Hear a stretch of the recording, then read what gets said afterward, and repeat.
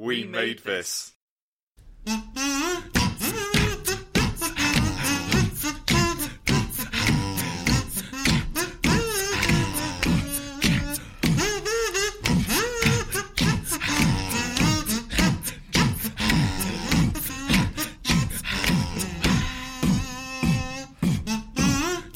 Hello everyone, and welcome to Without a Mouse podcast, the podcast where we watch and review the obscure and forgotten live-action Disney movies on the hunt for a hidden gem.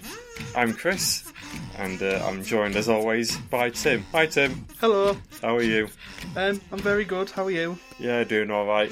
I noticed how diversity on this podcast has suddenly gone back down, crashing down to earth again. Back to two white dudes. Yeah, as is always the case. It's alright. I class as half a gay. That's diversity. Oh god, so we're now 25% diverse? How does that work? Is it like half of you, you're 50%, so if that's two 25%, then I'm one big 50. Speaking of fractions, the score from last week, Yep. you were very quick off the mark to say that the film got 14 gems, but me and Grace both gave 7.5, so with your 7 divided by 3, then times by 2, is actually 14.33. I rounded down. Yeah, so I'm rounding not at all. And our gem count will officially be 14 1/3 gems. Oh, God. Oh, yeah. Let's give it... let's just try and figure this out. No, let's just give it 47 out of 51. I don't know. So what you been up to this week when you've not been sitting watching Kurt Russell not act? Well, Tim, this week I had a stomach bug. Hooray! Hooray! You are well now, right? I don't know. Oh, great. So... I've got a charity event this weekend I'm hosting, so it'd be good if you do make me ill, thank you. Don't worry, I've washed my hands.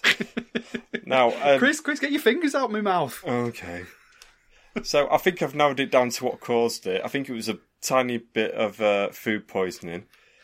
It was either from the chicken I undercooked from lunch on Monday, or it was the verbab I had on the Sunday, which is a vegan kebab. The Bab? Verbab. Is that what it's called? Yeah. All right. Take away the K, add a V. Yeah, verbab. So it was one of those two, I think. I thought you were going to say it was the square pizza you had before we recorded last week. Oh, no. No, it was those extra onion rings I had on top that did it. Yeah, so this is officially the most caught up we've ever been on the podcast. Well, well ahead. When we're recording this, it's August 1st, and I believe this goes out on August 27th? Something like that, yeah. We've got 2 episodes edited and in the bag, ready to go live. Well, I mean, everyone's already listened to them, haven't they? Well, yes, of course they have. Yeah. Because they'll already have gone live by the time you hear this. I feel really good, weren't we, Tim? Yes, they were. Fantastic. First guest, brilliant. Yep. Been going over our scheduling, haven't we? And we've got some more guests coming up soon, so that's good. Yeah, that's right. Extra people to talk to since, we're sick of the sight of each other. It really did liven things up a bit having Grace on, didn't it? It did, yes. Yeah. Just gets you out of a rut, doesn't it? Yeah, it does indeed. So, guest every week. Is that what we're saying? If we can find them. How many friends have you got these days? You and Grace, and that's pretty much it. Yeah, shit. I don't see anyone, Chris. I never leave the house. No. I don't have any friends anymore. The Pels have been in your 30s. Yeah, my mum and dad have got some friends staying tonight for the weekend. And it's just like chasing them down the garden with some Kurt Russell DVDs. Well, Do you watch these? No, it's more just like, tomorrow I'm going to get the whole... so how are you settling into your new life and moving back to Grimsby and how are you getting on? And I'll, the guttural scream that I'll have, the blood-curdling wail that I'll want to give as an answer, I'll have to stifle and say, it's fine, everything's nice. Got a podcast now. Yeah, that's the other thing. Dad's going to say the word podcast at some point and then I'm going to have to explain what the hell this is. Yeah, what to him? Well, yeah, probably. I've installed Apple Podcasts on his tablet and subscribed him to our podcast, but he still asks me what a podcast is and how to listen to it. So I don't know if he's bluffing and secretly listens every week, or it's either that or he's never listened. My mum keeps pretending she doesn't know how to listen, even though we're available on Spotify, and she uses Spotify all the time. I know because I pay for it. Parents, eh? I know. And then, yeah, we've got this charity event the next day. So my mum's invited everyone she's ever met. So they're all going to be the same, asking me how I'm getting on. And I'm not in the mood for it, really. I should have got you those flyers printed out for Without a Mouse to advertise it. Yeah. Yeah.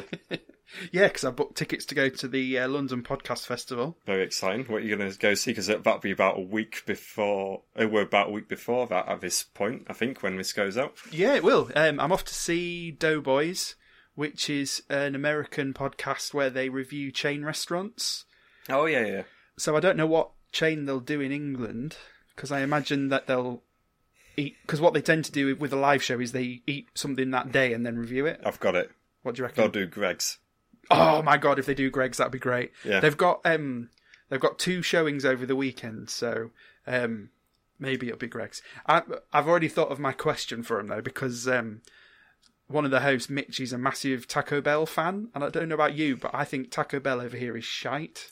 Have you ever eaten there? I have, yeah, and I'm still a bit worried about what I eat when I'm eating it. Like, Yeah. I'm chowing down halfway through and I realise I don't know what this orange stuff is. Yeah. What's going on? It's really like, of all the English takeaway chains, I think Taco Bell is one of the worst. Like, they're just very boring and not very nice. So I wanted to know if he'd experienced UK Taco Bell, because as I say, his favourite chain in America is Taco Bell. Yeah. I don't know if it's just that it's shit over here, or I just don't like it. Is that Taco Tuesday any different to ours? Because I did a Taco Tuesday about 2 months ago and just gave me this bloody taco and just a bit of mince that I'm not sure was cooked properly. I mean, literally chucked a bit of lettuce and a bit of cheese over it, and that was it. The tacos there are appalling. Yeah. There's not full. There's hardly anything in them. The meat just doesn't taste of anything. There's no flavour.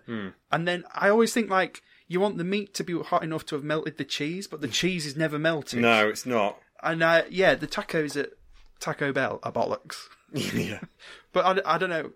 If you like Taco Bell, let us know if I'm just a freak and don't like it. But yeah, I'm going to see... Yeah, so Doughboys. Going to see Doughboys. Then I'm also going to see How Did This Get Played the next night. Oh, yeah. I remember. Yeah, that's the one with where they play shit games. Yep. But I don't know if they're going to post anywhere what the game is beforehand. I kind of hope they do, because then I'd like to try and play the game if I can before we go. Yeah. But yeah, we'll see. Yeah, I'd quite like to go down there, but I believe it clashes with me watching wrestling in a cave that weekend, so... Yeah, where is that? Which cave? The Devil's Ass in Castleton, in the Peak District, yeah. We're just going to stick a wrestling ring in a cave. Right. Already sold over 450 tickets, I believe, for it. Yeah. Right. so that's going to be something, and a certain someone might be making a video that's going to be played in that cave. Really? Yeah. You've been commissioned? Not for money. I've got a free ticket if I right. actually do the video, so I'll take it as a commission worth like £20. So fair enough. It's about 20 times more what I've ever earned from video editing. That's for sure. So, what if like the all the noise that the fans make whilst wrestling is happening in a cave, like brings down all the stalactites and everyone gets impaled? What if a wrestler gets on the top of a ladder, rips a stalactite off the ceiling, and just batters someone to death with it?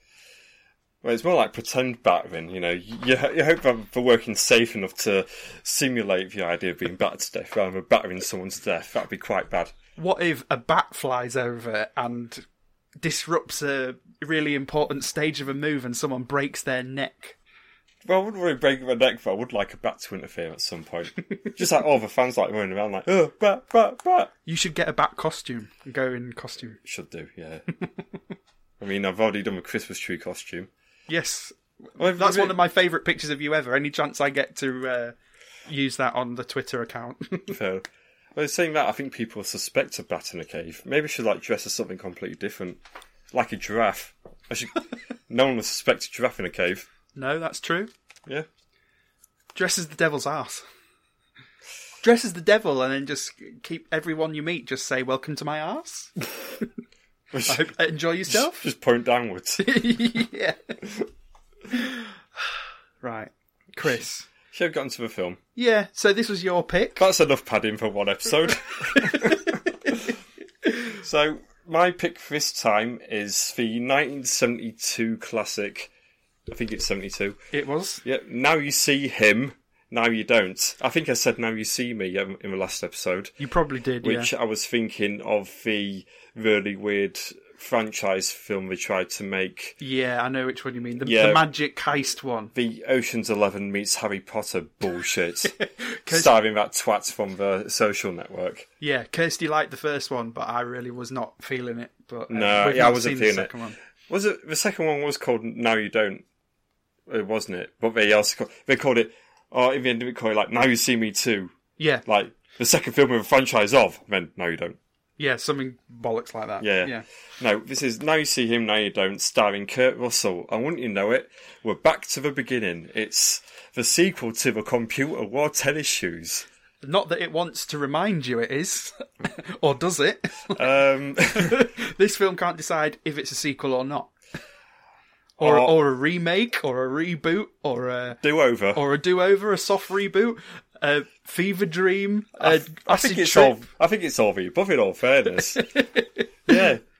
I'm not sure if the Computer Wore Tennis Shoes wanted a sequels, but I thought, well, instead of waiting until like our year-long anniversary, I'd just pop this out there, episode 12, 13, 14, whatever we're on, and have a way with it. Fair enough. Fortunately, this is one of the shortest films we've had to review. Yes. It's an hour and 24 minutes. Barely even Dumbo standard this for the length. Yeah, no, really interesting as well in that I thought I was watching the same film over again, so I didn't have to make as many notes, which is always good. True. Just before we go in, the plot of it is that our character from before, Dexter Riley, he's getting up to some scientific shenanigans again. And so we're going to assume there's going to be a lot of technical effects in this film. And just to put it into context, this came out 5 years before Star Wars, so we can't expect the world. Okay, no, but what else came out around this time? Basically, so no need to jump far ahead, but we've got a lot of effects where objects have disappeared, but only half of them. Sort of green screen work. Yeah, so lots of green screen work. So I assume Mary Poppins has come out at this point. Bedknobs and Broomsticks has come out at this point. But this clearly hasn't got the same budget as these films. Not really, no. If we're being honest. If we're being pretty brutal. Yeah, so I just wanted to get that out there, that, you have to take it with a pinch of salt, these effects. I don't think you could use Star Wars as a marker, though. What are you going to do when, you're going to review a film from, the 1930s? Yeah. Oh, by the way, this was 46 years before Star Wars. Bear that in mind. Because Star Wars was it was basically rewrote the rules of special effects cinema. So I do think it's important, and and as I say, we're only 5 years away. So I think... Well, if I was a pretentious A-level student, I'd say Star Wars ruined cinema. Turned into a flashy fireworks show. Ruined everything.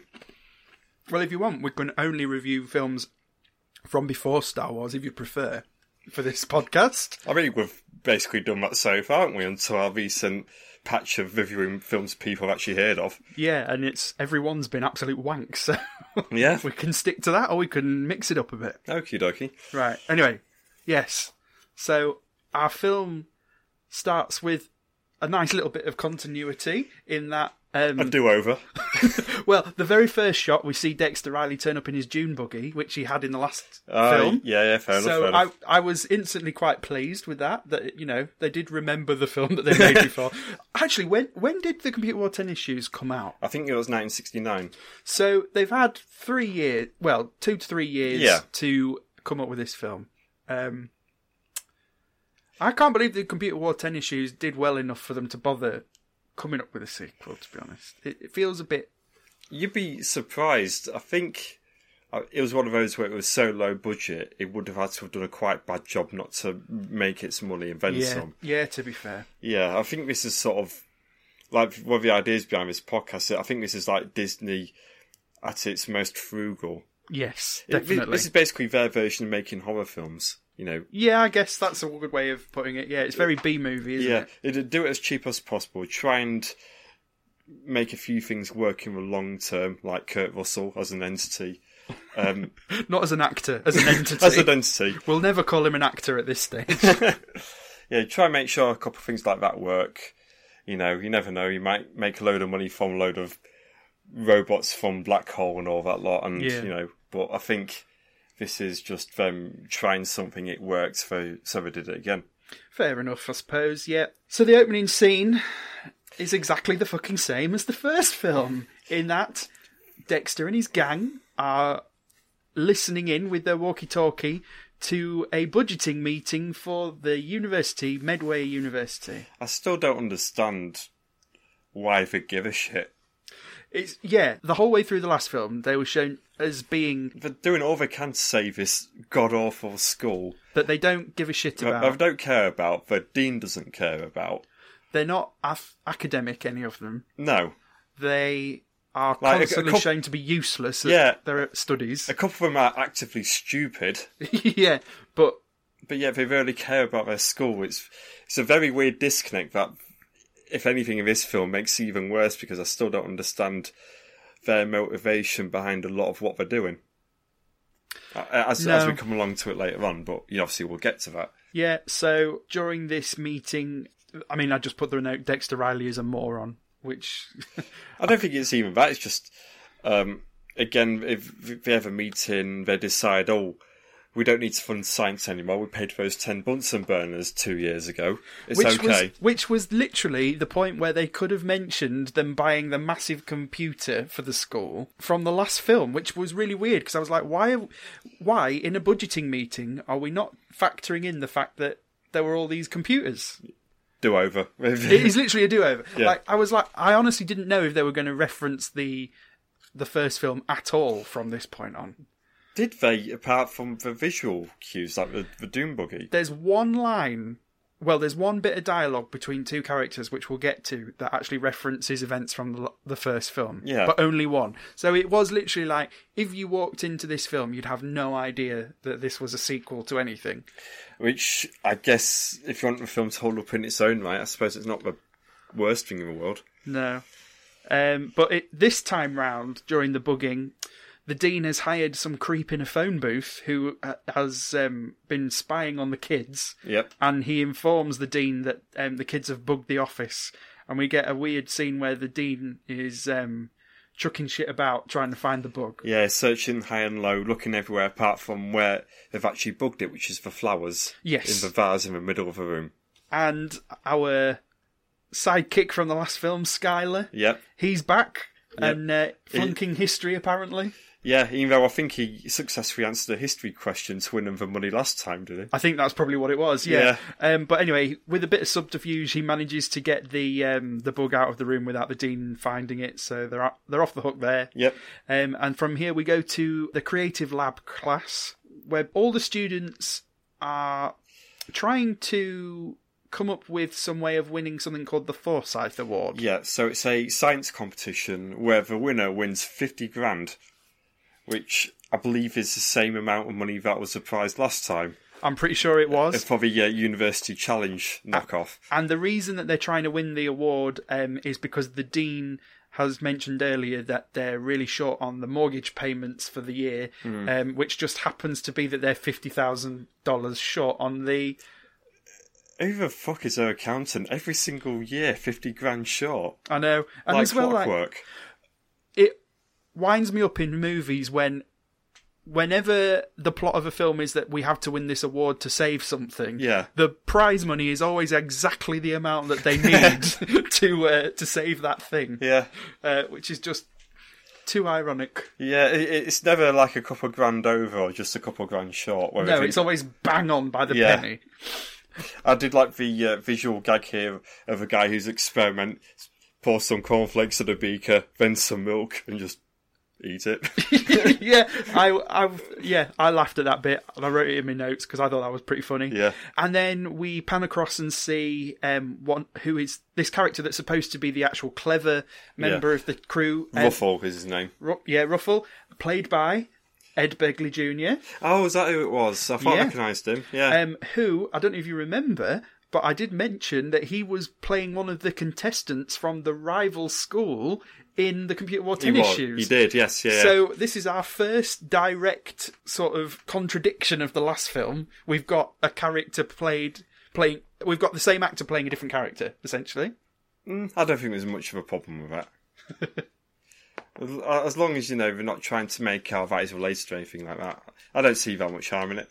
Fair enough. But I just spotted it because obviously Ed Begley, at the time, because I said before, the Computer War Tennis Shoes was Ed Begley Jr.'s first ever role, so people wouldn't know him. But obviously he's quite famous now. Yes. As being that guy what's in everything. Yeah, exactly. But yeah, he's nerdy, he's got his glasses on and his shirt and tie. Yep. And he's doing something to do with bees. Yeah, a shitload of bees.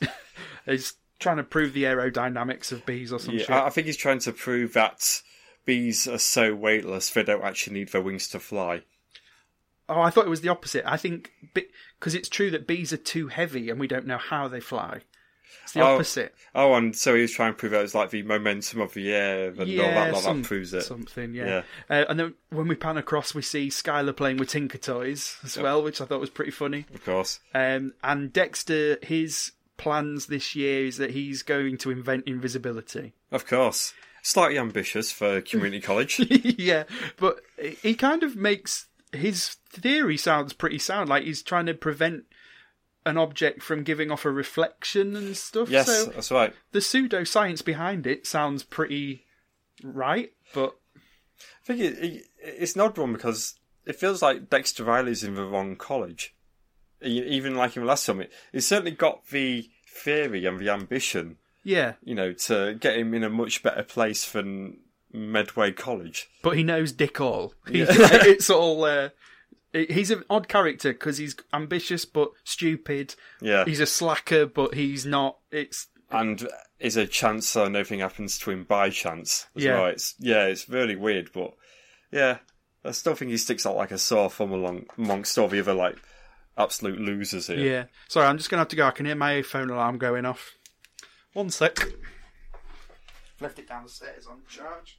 Is this another intermission, is it? Chris, scat! No, I don't know how to scat. Not a clue. Bees. Bees.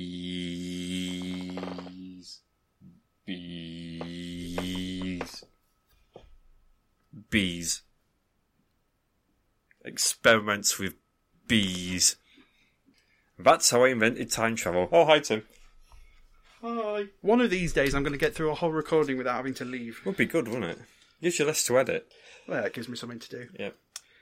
The Princess Diaries, the last episode was pretty awkward to edit, just because we laughed quite a lot and quite loudly. Yep.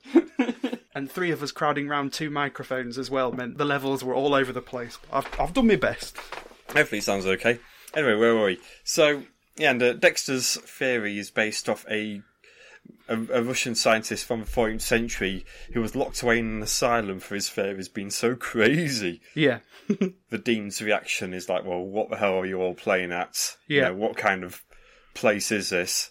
I can't remember much about the Dean from Computer War Tennis Shoes. It's very consistent here. Oh, was it the same guy? Yeah. Because it's the same guy who played the next door neighbour in The $1 Million Duck as well. Yes, that's right. But I think the Dean plays a way bigger role in this film than the last one, doesn't he? Yeah, so in the last film, it's just basically this Dean curmudgeon that... Yeah, he needs the starch taken out of his shirt. Yeah. Once in a while, whereas here he plays a pretty central, I'd argue, too big of a role. He's very much the comic foil of the film as well, isn't he? Yeah. He's, he makes out the kids are all idiots, but he's the biggest idiot of the bunch, kind of thing. But I guess it's a bit of a cliche because there'll be all sorts of these college films from this era, and especially heading into the 80s where there's all these Animal House style films that come out. Yeah. But yeah, the Dean character is a bit of a cliche, and you wonder why he's actually in this job. Because he clearly doesn't like it here. No, he clearly doesn't enjoy it. Other jobs are available. Yeah. So then our next scene, again in the lab, but at night time, would you believe it? We've got another thunderstorm, Yep. which is exactly the catalyst of the last film. Yeah, and you know it, we've got a dodgy roof. Yeah, which we had in the last film. Obviously, didn't get fixed. And there's a flash of lightning, and the experiment of Dexter's does some shit. Yeah, where it burns out, but it creates this liquid at the same time. It all goes into a bowl. Yep. Very contrived, but it gets a setup there, I suppose. Then the next morning, a massive Lincoln Continental turns up outside the college. As if you noted down the type of car. Right, I'm not a car person at all, but the very opening shot was of the massive sign saying Continental across the front of the vehicle. Okay. So, literally, it couldn't have been more obvious, otherwise I would not have known. Right. This is literally, I was like, oh, a Lincoln Continental. I've heard of that. So I wrote it down. And out of the Lincoln steps, dun dun dun, AJ Arno. Yeah. From the last film, played by Cesar Romero, a.k.a. the Joker. Indeed. From the 1960s Batman. And here is our only reference to there having been a first film.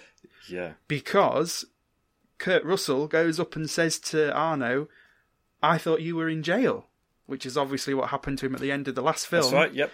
And Arno kind of just sort of shrugs it off and says, you know, it was all a mistake and I'm not really a criminal. So he's obviously bought his way out of prison, essentially. I guess so. It's a bit of a flimsy way to get him back in the mix, though, isn't it? Oh, yeah, like it's basically Kurt Russell goes, hey, that's a plot hole. And Arno goes, don't worry about it. Yeah. Don't think about it too much. This is the only time we're going to mention the other film anyway. Yeah. Don't worry. It's just a Disney film. He might as well have just said it's just a Disney film. Yeah. It's all make-believe. Oh, and also, Arno's bought the skull, or the mortgage of it, anyway. Yeah, he's paid the 50 grand. Yeah, 50 grand exactly. Yeah. And so we go to the lab. The Dean is very happy to be showing Arno around because he's bought it out. But Arno is looking out of the windows, isn't he? Yes. He's more interested in the building itself than it being a school, isn't he? Yeah, and the surrounding fields as well. So we get a bit suspicious. Yes. Something's up there. Yeah. And then Dexter comes in to do some more work on his experiment, drops his glasses in the liquid, and it looks like they're falling into two pieces. So he gets some tongs to go and dig out the other piece, but the ends of the tongs go missing. Yep. And it's because they're invisible, Chris. You see, I'd come to the conclusion of, oh shit, that's quite a lot of acid. Better go tell an adult. Yeah. It will burn everything in sight. But now we'll just touch a few more things with it. Be alright. Dip fingers in. They do some very simple sort of special effect work, but it's all practical effects, isn't it? I mean, I noticed and when mime work. when he bangs the glasses, like the invisible side of the glasses, he clearly goes too deep. Yeah, it's some pretty, because it's a very close up shot of him doing it. He's tapping it with a pencil. Yeah. But it's very obvious, badly mimed. Yeah.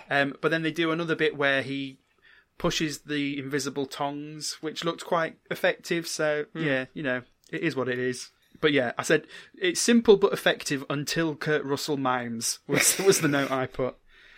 So he's excited because without knowing how, or in fact having anything to do with it, he's invented invisibility. Yeah, you see, can he actually claim that he invented it though? No. He accidentally stumbled across invisibility. He would never know how to replicate it. No. Also, he's walked into this lab which had a thunderstorm that smashed the ceiling, and no one seems to be bothered that there's been a thunderstorm. Like, nobody references the fact that there's shit everywhere. Yeah, there'll be pools of water on the floor and everything. And he'll have been crunching through glass on his way around. Yeah. But yeah, he's oblivious to that. So his friends Skylar and... So is this the same bit on the side that he had last time that he hardly referenced? No, it isn't. In the last film, his girlfriend, not girlfriend... Yeah, no homo. She was called Annie. This is a new actress and a new character called Debbie Dawson. Oh, okay. I thought you were going to say called Flanny. I know in America you get away with called Fanny. Yeah, but it wasn't. She was called Debbie Dawson. And again, don't know if it's his girlfriend or not. I don't think so this time.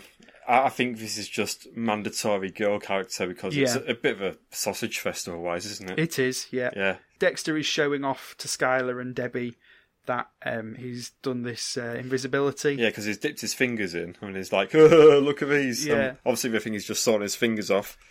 And then he tries to get Skylar to do it, but Skylar's really scared. No shit. But a non-running theme of this film, Dexter peer pressures him into it anyway.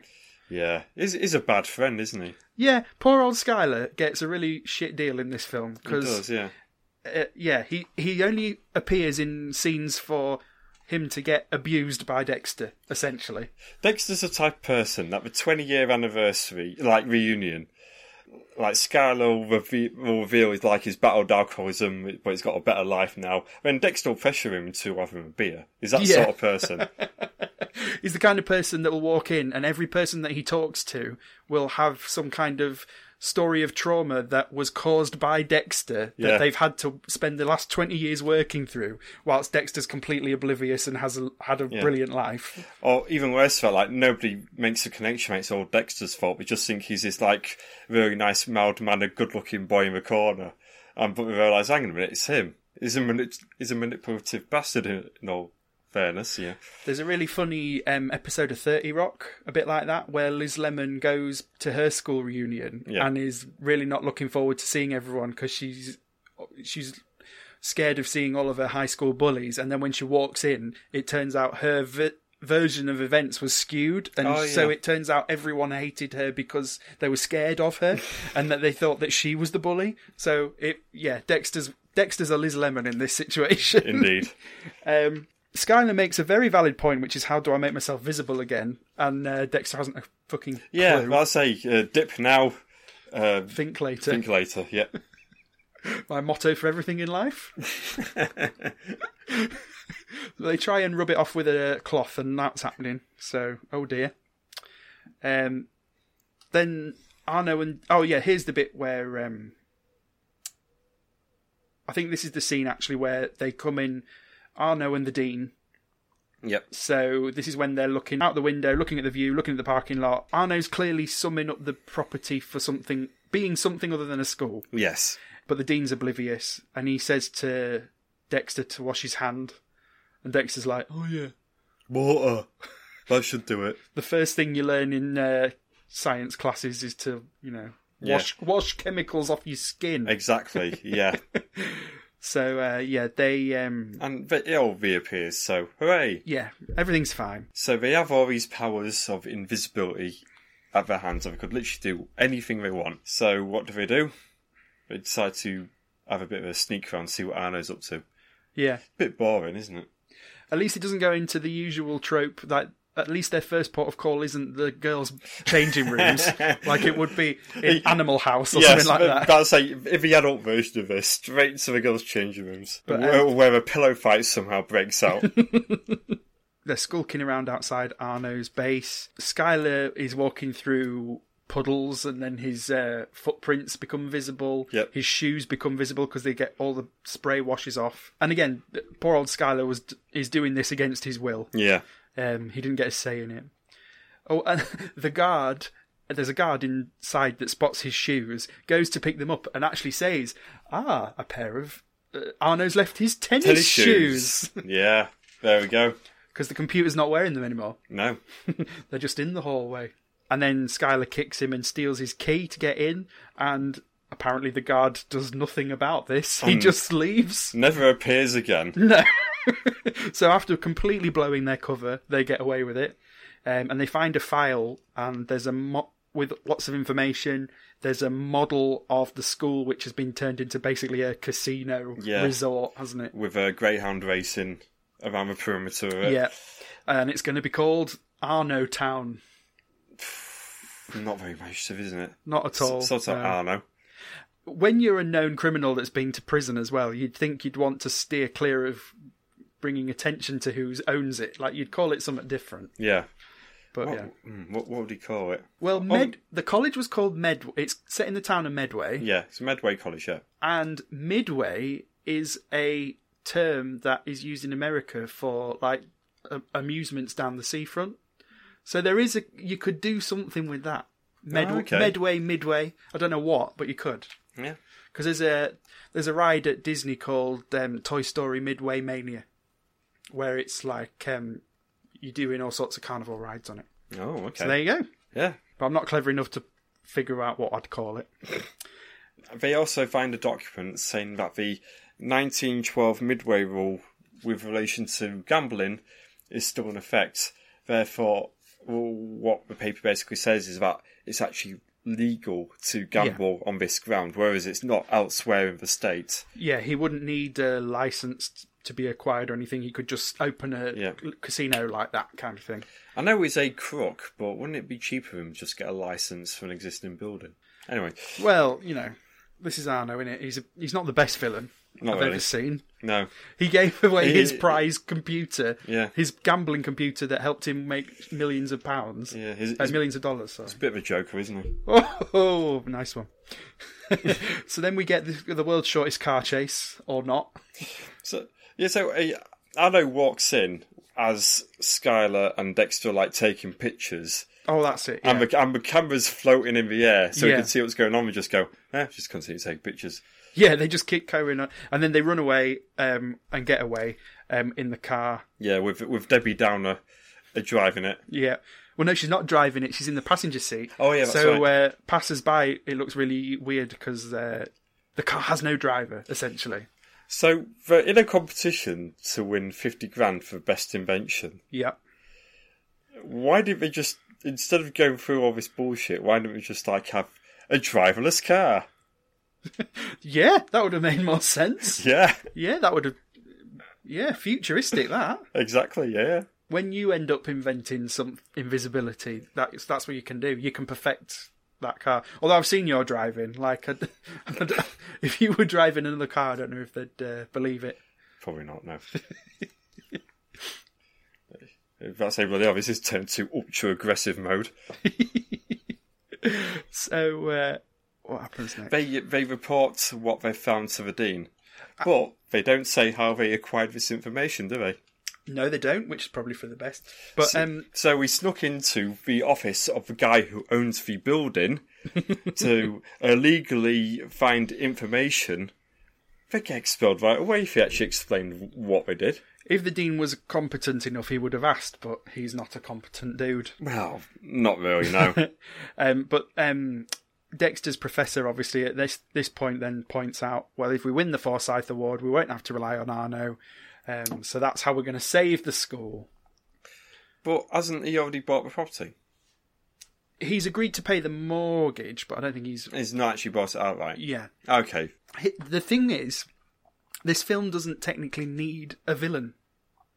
Because the school being in debt could have been the issue, was already an issue that then they could have solved by winning the Forsyth Award. Yeah. But then they shoehorn in the need for a villain by then selling the school to Arno. It would make for an interesting film, though, wouldn't it? Oh, I've invented this invisibility spray. Great, you win. Hooray! Well, fair enough, yeah. Like, the film literally lasts 3 minutes and 10. But then later on, Arno doesn't become that much of an antagonist, really. He's just there. Well, he's doing stuff on the side that doesn't really affect the kids that much, but they feel like it's their business. Yeah. A do-gooder community spirit and all this lot. And what does he get up to? Keep listening and you'll find out. But don't watch this film because it's not good. No. Plus, just kidding. Plus, we've not even mentioned that yet. We both had to pay to watch this film. Yeah. Like idiots. You were the one that picked it, so you should have checked beforehand. But yeah, it was not on Disney Life, so I had to rent it off Amazon. Well, it's your fault for picking the first film in the first place. That made me think, I'll do the sequel for a laugh. Well, thank you very much, but yeah. How much did it cost you? I stupidly shelled out for the HD when I really didn't need to. Why? I know. So I spent about £3.50, I think. £2.49 on YouTube. I'm trying to figure out how to pay for videos on YouTube on your telly, because it'll show you the trailer, but I couldn't get it to... Okay, no, I did it all through my computer in all fairness. Right, okay. But yeah. Because it connects to your Google Play account?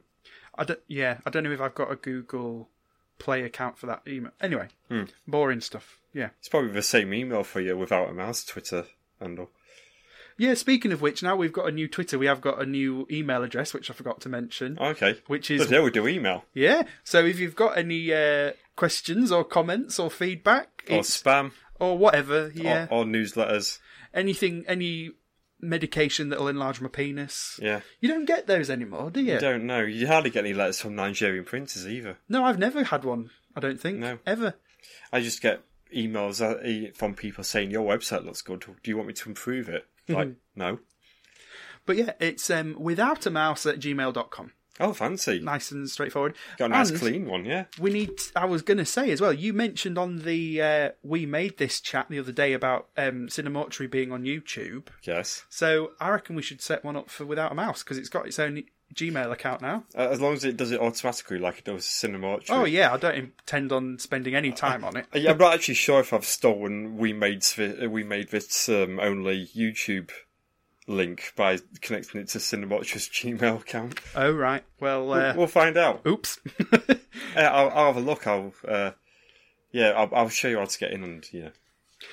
So yeah, if you log in, and the password is. I was just going to say, I'll come up with a different password that isn't the same as the password to everything else I've got. Yeah. Right. So back to the film.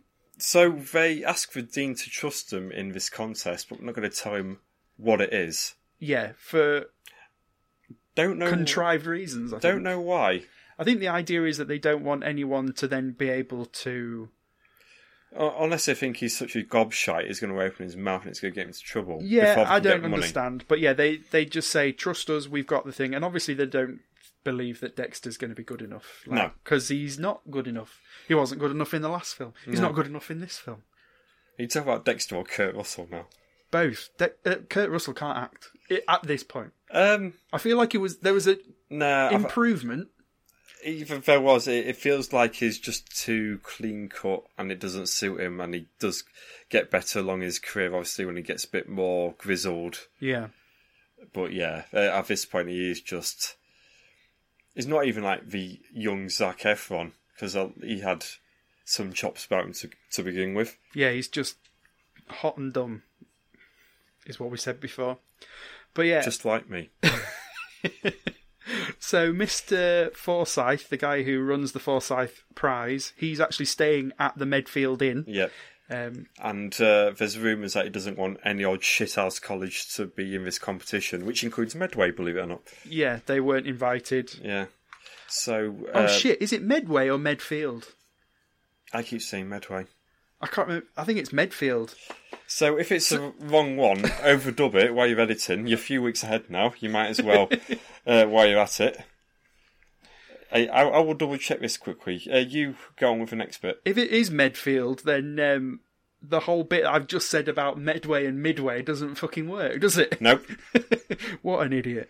Right. So the Dean rings Mr. Forsyth, who's playing golf in his room into a little cup, as you've seen in every other film with a guy stood in an office. And he is basically saying that you're welcome to join us on the golfing course tomorrow, because he'll be with the Dean from State College, who were the rivals in the last film.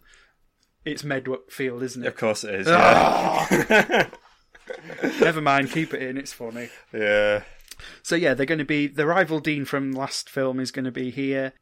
And as well, Mr. Forsyth, just so you know, played by the same guy who played the mayor of Passamaquoddy from Pete's Dragon, one of my favourite films. Okay, I've not seen Pete's Dragon in a few years now, so I didn't make a connection. Yeah, well, it's same guy. And the Dean of Medfield does not play golf and does not know how to play golf, but he agrees to go along anyway. Yeah. So Dexter's plan is that he's going to turn himself invisible so that he can assist the Dean from the course without the Dean knowing. So does Dexter suddenly have bungee physics as well to be able to replicate the smooth motion of a ball? And also the ability to run as fast as a golf ball flies through the air to meet it on the green. They go quite fast. Yeah, so apparently he's now Superman. Yeah, fair enough. So yeah, we go to the golf, and whilst everyone is dressed in their 1970s finest, the Dean has turned up as like a Victorian caricature of a golfer with his big tartan beret on and... Of course. And like puffy trousers and stuff, and he looks like an idiot. And Mr. Arno is also on the field playing. You know your golf terms, don't you, Tim? I was going to say his sportsman coming out of me now. I know the sports All words. the sports. Yep. He did a good sport there. Yeah, good sport. Here's to sportsmanship. I'm a good sport. You're a good sport. We're all good sports. Yeah, we're all good sports. Sport. So Dexter's invisible, and he manages to hit... Before he turns invisible, he's just got this massive stick, just like a big bit of tree, and he's like, I'll use this to hit the ball. And then, like, he turns invisible, and you just keep seeing him whack the ball, and it's just, like, a bit childish, really. So you got a stick with a ball at the end of it. Is it like those joke invisible dog leads you get? I don't think there was a ball on the end. I think he was just a stick that he was going to hit the Dean's ball with. So he's better at golf than most people with a old stick. Yeah, he's superhuman, basically. Okay. First hole, he manages to hit the ball straight onto the green. And he also manages to sabotage the other Dean's game as well. Yeah. And one thing I've got to say, the effects in this golf section, I don't know how they did half of them. I think I do. Right, okay. Because they do a lot of the ball staying still and then going to the green and actually going in holes in one all over the place. And I was genuinely quite impressed. So if you notice, the golf ball has a red stripe down it, which to me seems quite irregular for a golf ball. Yeah. Now, I noticed in some shots, and I could be completely wrong here, but I think they placed it out with a baseball in order to better simulate the shots, but they just shot it a bit further away. Okay. I think that's how they did it. Right. I assumed... I didn't notice the red stripe. I wondered if it was just so that we, as an audience, always know that that's the ball that belongs to the Dean. But it could be a practical reason as well. Yeah, I think that is half the reason, in all fairness. But to be honest, I quite liked the effects, and it doesn't make sense that Dexter himself was able to do any of it, but... Yeah, it was fine, but this whole sequence... I thought, okay, at first, yeah, very good going, well done. Then it goes on for about... must have been 10, 15 minutes. It is a very long sequence, but obviously this is the main bit of the film where they're showing off the effects, basically, isn't it? Because when you've got a film about... Right, here's my defence, let's say, of the golf scene. Of sport. Yeah, of right. all the sport. Of all sport. In the previous film, The Computer Wore Tennis Shoes, the main effect was that Dexter was very clever. Yeah. Not really effect, though, is it? It's just a... Well, that's what I was going to say, is the actual superhuman ability that Dexter has is not visually interesting at all. No. It's very just, he is smart and can say things, which makes for a way more boring plot than this one. And I really liked that this plot required more visual things to happen. So although this scene does take a long time, they pack in a lot of different effects, because they also have like Dexter's footprints in the bunker and him using a rake to rake behind him. Yeah. So I liked it. It took them 3 years to make this because of all these effects. Absolutely. That's it, yeah. They filmed them back to back like Lord of the Rings. Painstaking.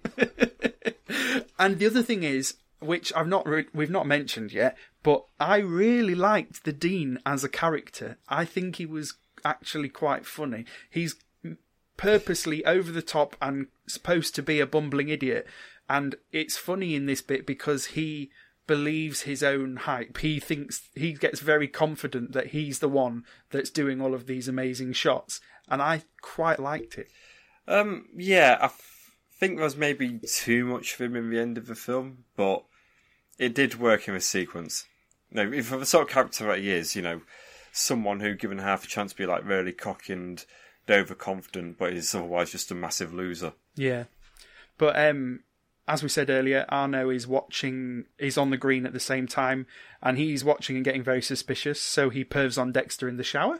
Yeah, of course. Yeah, that's a normal thing to do. That's literally what happens. He goes into the men's bathrooms, and Dexter basically goes into the shower fully clothed to wash off all of the invisibility stuff, and kind of looks like he comes out of the shower dry. His hair's a bit wet. Yeah, apart from that, but all his clothes are fine. Yeah. And perving in a shower, I think think that's a bit worse than gambling. Yeah. And then Arno's driver arrives, and it's the same guy from the last film Yep. who was in charge of killing Dexter and did a bad job. Yep. Gave him KFC instead. Have I remembered the right film, or is this a different one? Is this a film where they had to split off, so they had to pretend that we didn't know each other or didn't like each other anymore, and then they start working with each other again immediately? Or is that a different Disney film we've covered? I think that might be a different one. I don't remember that. I'll have to have a look at that one. There was definitely a film where that happens. No. Oh, that was the cronies in Gus. Oh, God, it was, yes. Yeah, I know what you mean. They both came out of prison, pretended that they would never see each other again, and both got in That's the same right. car. Yeah, no, it wasn't these two. Fucking Gus. Thanks for reminding me of that. Fucking mule kicking a football. Who made a film of that, honestly? See, the effects in this film are way better than the effects in Gus. I don't know, getting a horse to kick a ball is pretty impressive. And it was practical. It was, yeah. Yeah, so Dean Higgins gets so... He believes he's hyped so much that the next day he enters a prize golf tournament thinking he can then save the school. Yeah. But... Is this like a winner-takes-all one with a £50,000 cash jackpot prize? Yeah. Again, 50 grand, exactly the amount we need. Of course. So when Dexter goes to his frat house, Druffle's there and tells Dexter this. So Dexter tries to get to the airport in time, and he's literally driving down the runway, which he obviously wouldn't be able to do anymore. No. Or then, I guess. Probably not. But yeah, so he misses the plane. Yeah, so he has to sit at home on this nationally televised event, apparently, between a bunch of deans. Of course the dean loses in very spectacular fashion. So I do know this, so his golf score in the end is plus 98. But the idea is to get the highest minus score you can possible, not the other way around. I was aware of that. I did know a sport. You knew enough about sport then? Just enough, yeah. How many sports do you know? I can name at least 3. Name them. Golf. Yep. Mini golf. Yep, I'll give you one. Pitch and putt. Not entirely sure.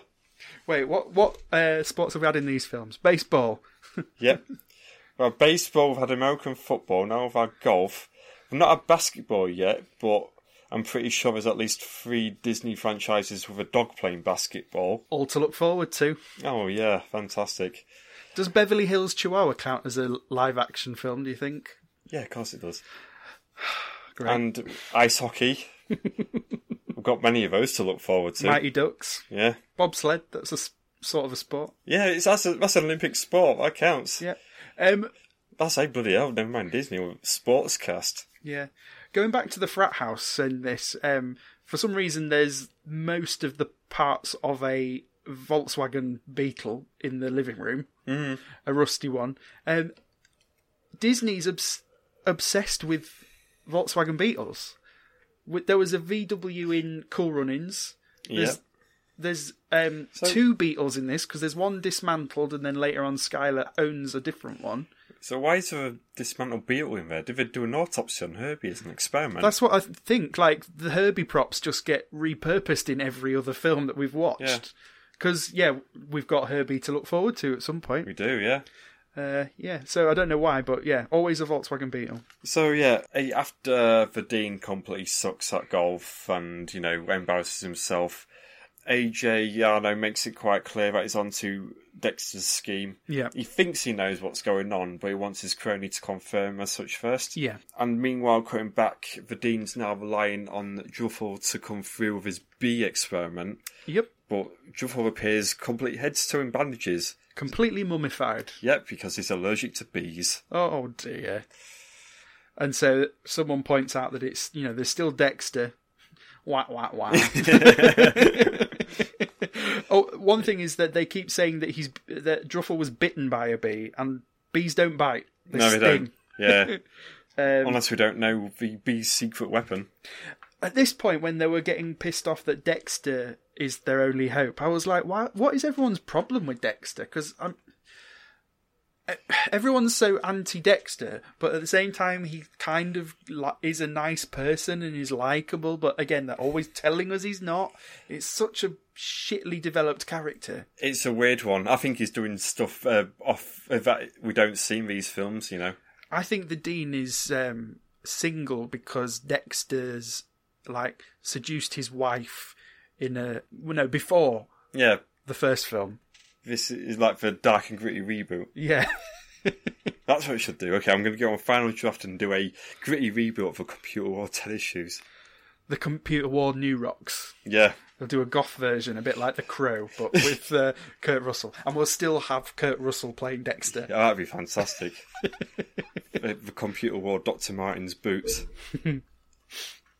We'll do a very depressing one, the Computer War Wellies. I think that one can be set at like Leeds Festival. I'd watch that. Right. Back to Dexter and his... So they're prepping for the competition and he makes Skylar a wee bit invisible again. But this time, Arno's henchmen are perving on him. Yeah. Dressed as a janitor. And Skylar says that he doesn't want to be invisible this time because he's got a date. Yeah, right. Yeah, okay. Whatever. Who with, your left hand? I mean, if it was Dexter, I could believe it, but Skylar's a fucking munter.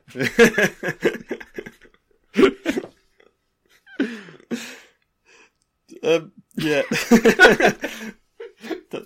Good night, everyone.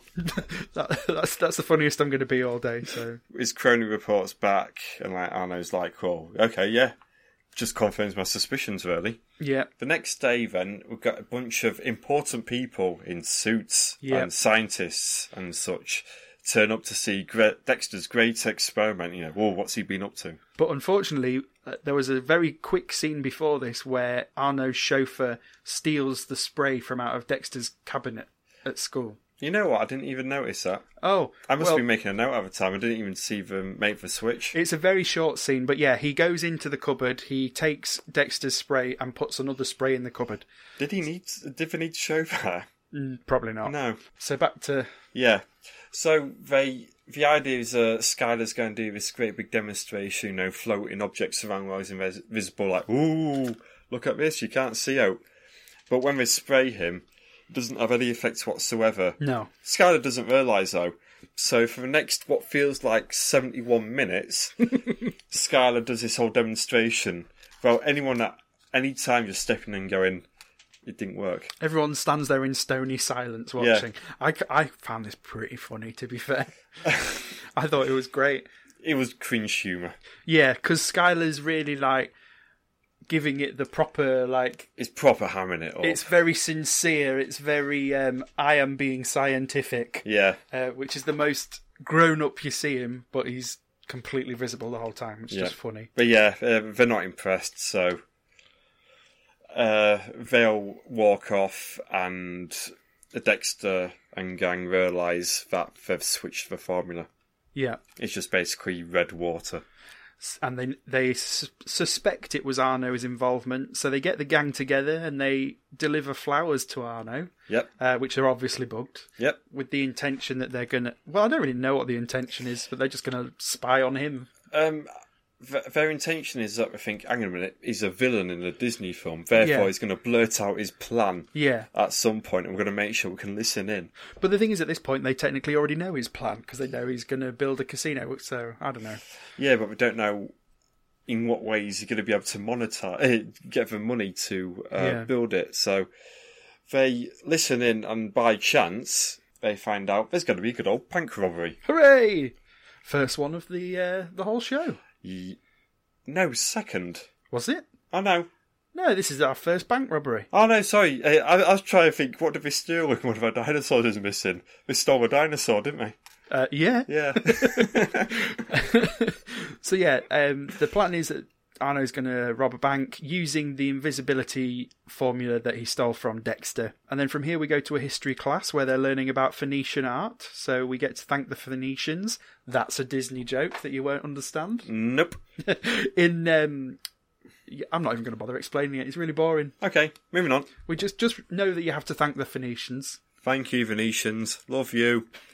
And then basically everybody just leaves the class. Like they just walk out. No wonder everyone's at this utter dogshit Medfield College if everyone thinks, I've had enough of class now.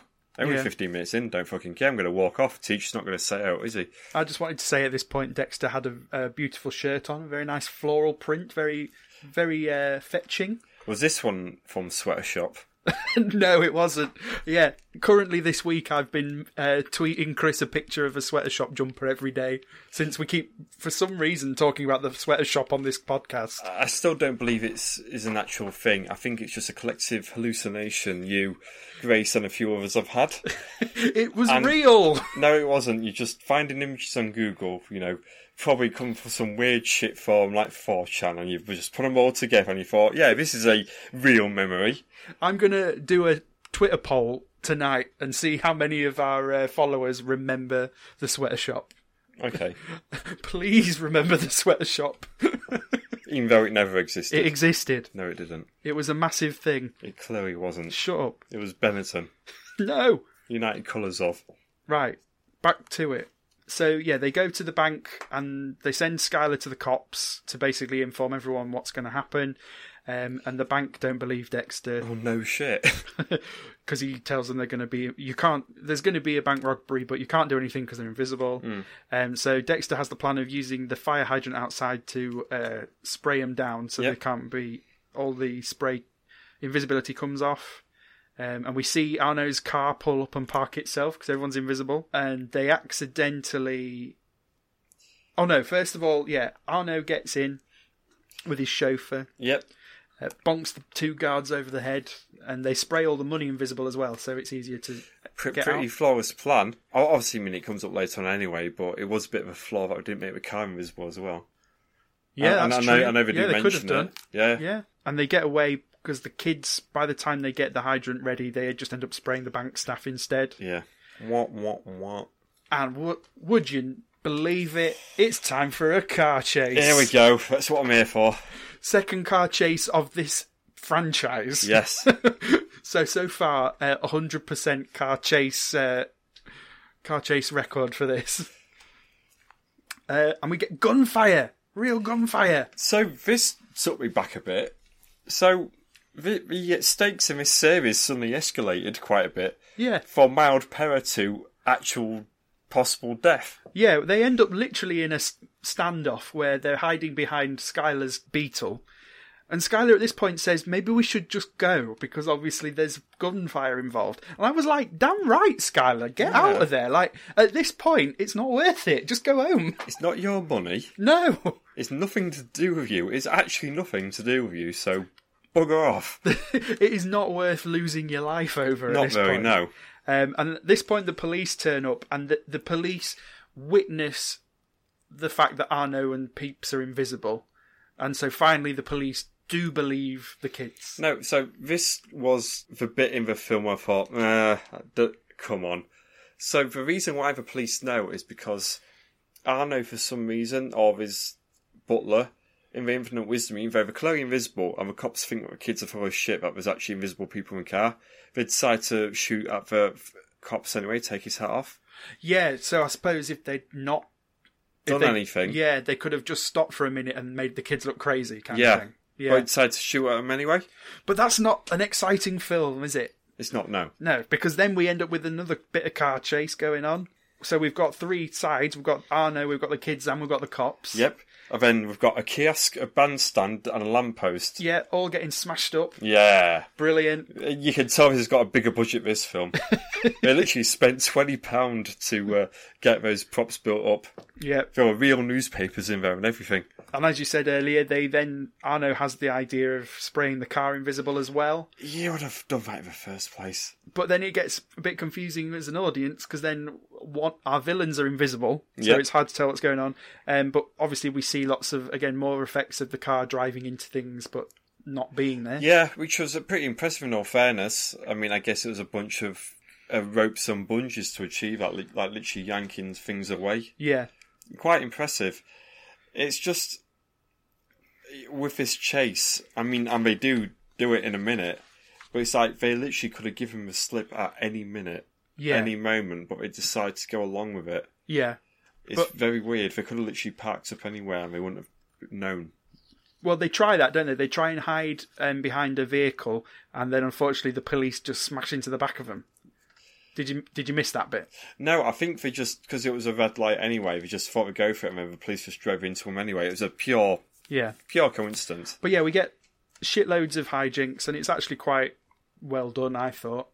It was fine. I'd say it was up there with Condor Man for a decent car chase. Yes, I agree with you. It's a lot better than the one in Computer World Tennis Shoes as well, because that one, they just literally were throwing paint at them, weren't they? Yeah. It felt like, I mean, you know how it's going to end because it's a Disney film, but, at least here you thought, oh, bloody hell, how are we going to actually solve this? How are we going to capture them? Yeah. There were quite a few stakes here, in all fairness. Yeah, and we get some roadblocks. Arno sneaks past them and things. The police believe that Arno's plan is to skip town, but Dexter's more believing that he's going to... Knowing Arno, he'll try and give himself an alibi and say it wasn't him, so he's going to stick around, is what Dexter believes. Which is good logic. Yep. One thing that I thought was, if Arno really wanted a foolproof alibi, why was he getting involved when he's got an army of goons that could have done the whole job for him? Maybe he likes the thrill of robbing banks. He could have literally stayed at home and... People dive off cliffs, You could get the same thrill just watching someone dive off cliffs, but no, he'd rather do it himself. Fair enough. Yeah. Yeah, there's more roadblocks. But the kids managed to block the road themselves and funnel Arno's car into a pool. Of course. Someone's swimming pool. Yeah. And obviously then everything becomes visible because of the water, and the kids manage to grab the formula, and the cops grab Arno. Yep. So we actually get to the Forsyth Award. Yeah, I completely forgot about this. So we suddenly go, oh, we've still got 5 minutes before the award for Forsyth Award to someone. It's just like, fucking hell, I forgot that was even an element. Yeah. I didn't know they could actually just turn up on the day and submit something, but you can. And it turns out State are looking like they're going to win. So the dean from State University is bragging, and the kids finally rock up. The dean gets sprayed. But the spray doesn't work because it's been diluted with pool water and everyone's worried. But then a few minutes later, the dean suddenly disappears. Yeah, so it's like chlorine, so it's had that effect of whatever it is it does to prevent, algae building up. Yeah, so it just took a little longer. It did, yes, and suddenly there's half a dean walking around. The bottom half. And everyone's fucking terrified. People absolutely lose their shit because there's half a man walking around. There is, yes. Which is pretty funny. And of course they win the Forsyth Award. The end. Or is it? So I love this final bit where they start discussing the flaw of getting 50 grand now. Yeah. Because they'll need that 50 grand again next year for mortgage payment, and year after that and year after that. So we're setting up straight away a sequel. Yet another sequel, which they did make. They did, yes. So we've got another one to look forward to. Yep. Great. Not right now, though, unless you're about to pick it. Well, you'll have to wait and see, won't you? I guess so. But if anyone wants to watch it ahead of the time, it's The World's Strongest Man. I believe it is, yep. Yes. The final film in the... Dexter Riley. The epic, the transcendental Dexter Riley trilogy. I really hope Dexter finally manages to throw the ring into the mountain at the end. Yeah. Because I've been rooting for that the whole time. Yeah. Especially when he got invisible. Anyone who says that Star Wars is the best trilogy of all time have clearly not seen these films. Yeah.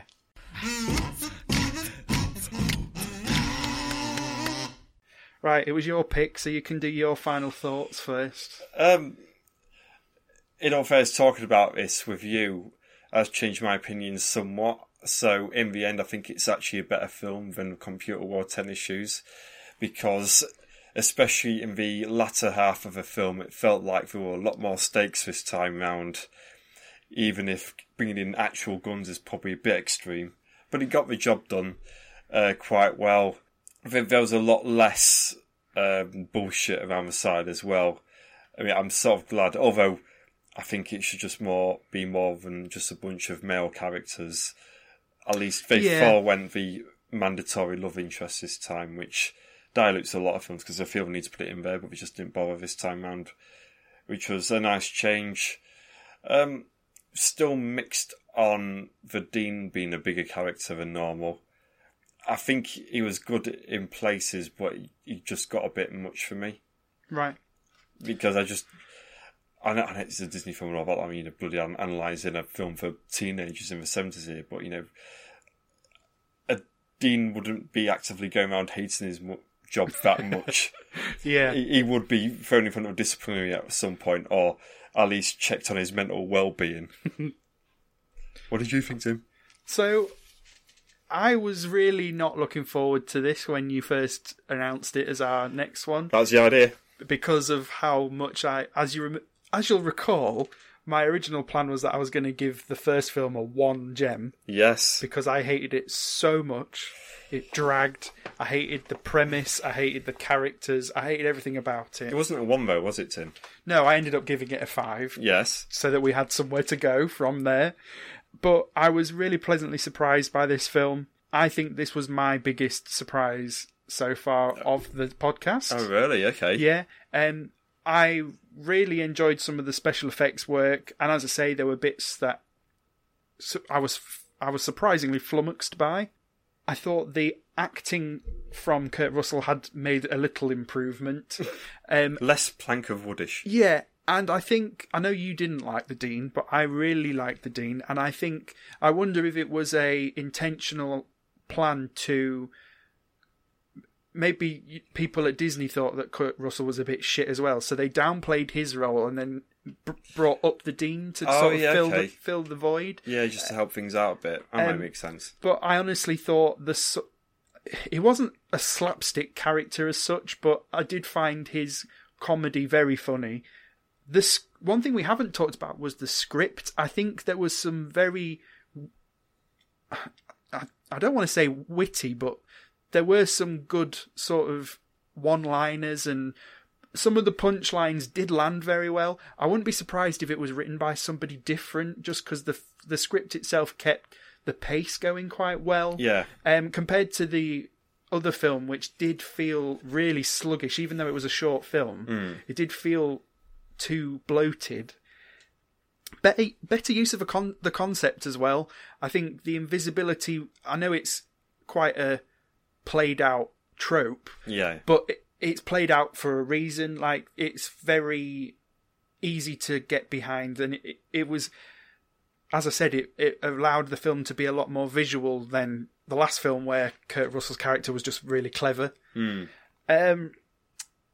And I kind of enjoyed seeing the characters again, which I was really surprised at as well. And I think that was because we took the piss out of them so much last time, and it's almost like because we didn't enjoy it, I found it the little bit extra effort that went into this film made me like them. I'd be interested to see what would have happened if we had reviewed Compute War Tennis Shoes now as like our 12th, 13th, 14th episode instead of episode 1, because now we've got our expectations when it comes to what a live-action Disney film of the 70s looks like. Yeah. I think we now have different expectations of what we did before. I might even go back and rewatch the first one. I won't go that far. Well, maybe not. No. But yeah, in terms of gems... Yeah, give up your gems, Tim. I'm going to give it an 8. I won't go that far, Tim. I really, really, really enjoyed watching this film more than I thought I would, and I think it helped being that it was only an hour and 20 minutes. Yeah. Like, it's because of all that sport, wasn't it, Tim? You like sport, don't you? Any sport just gets me hard. Bloody love sport. Yeah, makes you erect. Yeah. No, I'm not. I've got no funny things to say about that. I'm done. It's been a long day, Chris. Yeah. Should I give mine, Gem? Yeah, you're going to give it 2, are you? Nah. I'm going to give it a 6. Okay. Yeah. Yeah. So, this time the total is 14, definitely. Not 14.379182. 14. So, yeah, I enjoyed it. I think I would have got a bit higher if that golf sequence just didn't go on forever. It did. I did notice as it was happening that it felt like a long scene, and then to be followed pretty much directly after by another golfing section. Yeah. Because the whole prize tournament went on for quite a bit as well, didn't it? It did, yeah. I mean, I essentially lump it into one. I know there's like 5 minutes in between it, but it's a long bit for... I mean, it was a fine gag, but yeah, overdone. Fair. I totally respect that, but I still liked it. So it's my turn finally to pick a film. It's been a while. It has been, yeah. Because I gave up my choice to Grace last week. So we've had a lot of talk recently on the podcast about the state of Disney's current output. Oh no. With all of its live-action remakes. Oh, Christ. Obviously, we've had Dumbo, which even our viewers said that they did not enjoy. Our listeners, sorry. Aladdin, everyone was very mixed about. Everyone's been very mixed about The Lion King. Everyone either loves it or hates it. Yep. But I thought for our next episode, we're going to kick it old school and go back to Disney's very first live-action remake. Okay. I'm just trying to remember what that I was is going to now. say, I'll give you a second, see if you can think what it was. Was it recent? It was not. It was back in the 1990s. 1990s. Live-action remake? It often gets forgotten because obviously Disney had such good animated output at the time. Yeah. But you could almost class it as a Disney Renaissance film. It's a remake of a film from the 1950s. No, I'm completely blank here. Okay. I'll give you another clue. It was a starring vehicle for the great actress Glenn Close. Oh, right, okay. No, I've seen this quite a few times, 101 Dalmatians. It is 101 Dalmatians. Oh, fantastic, yeah. I remember I used to have this on VHS as a kid and remember really loving it. Was never really a big fan of the original, so always preferred the remake, so... Yeah, you know what, I think I'm the same way, because it's been a while since I've seen either of them, but yeah, I do prefer the live-action one, yeah, so I'll look forward to it then, because it's been a while. Yeah, and I've already checked, and it is available on Disney Life, so I haven't got to pay for it. I need to check if it's available on Sky Go, Amazon Prime, or Netflix. So where can people find you, Chris, on the internet? Well, have a minute, you can still find me at KidSwore on Twitter. I might change the username, I'm a bit bored of it now. Fair enough. Yep. And, no, that's about it. I enjoyed reading your new blog that you mentioned last week. Oh, yes, kidswore.com. I might change that as well. I liked... I've already bought a new domain for it. I'm glad that I went there this week because I found some nice passive-aggressive messages for myself that you'd never mentioned to me in real life. And for Rob, because I've got to mention it last week. That was the problem. So it's a good job I did read it. Yeah. Some practical stuff. Anyway, yeah. And you can find me on Twitter. I'm at TimblesRH. And the official Twitter, as we mentioned last week, has changed. So our new Twitter is at Podwam, PODWAM. And you can email us withoutamouse@gmail.com.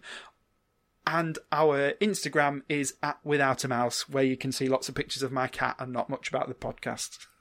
Which is the content everyone wants. Yeah. So we'll see you soon. Bye. Bye. Bye. Bye. Bye. Bye. Bye. Bye. Bye. Bye.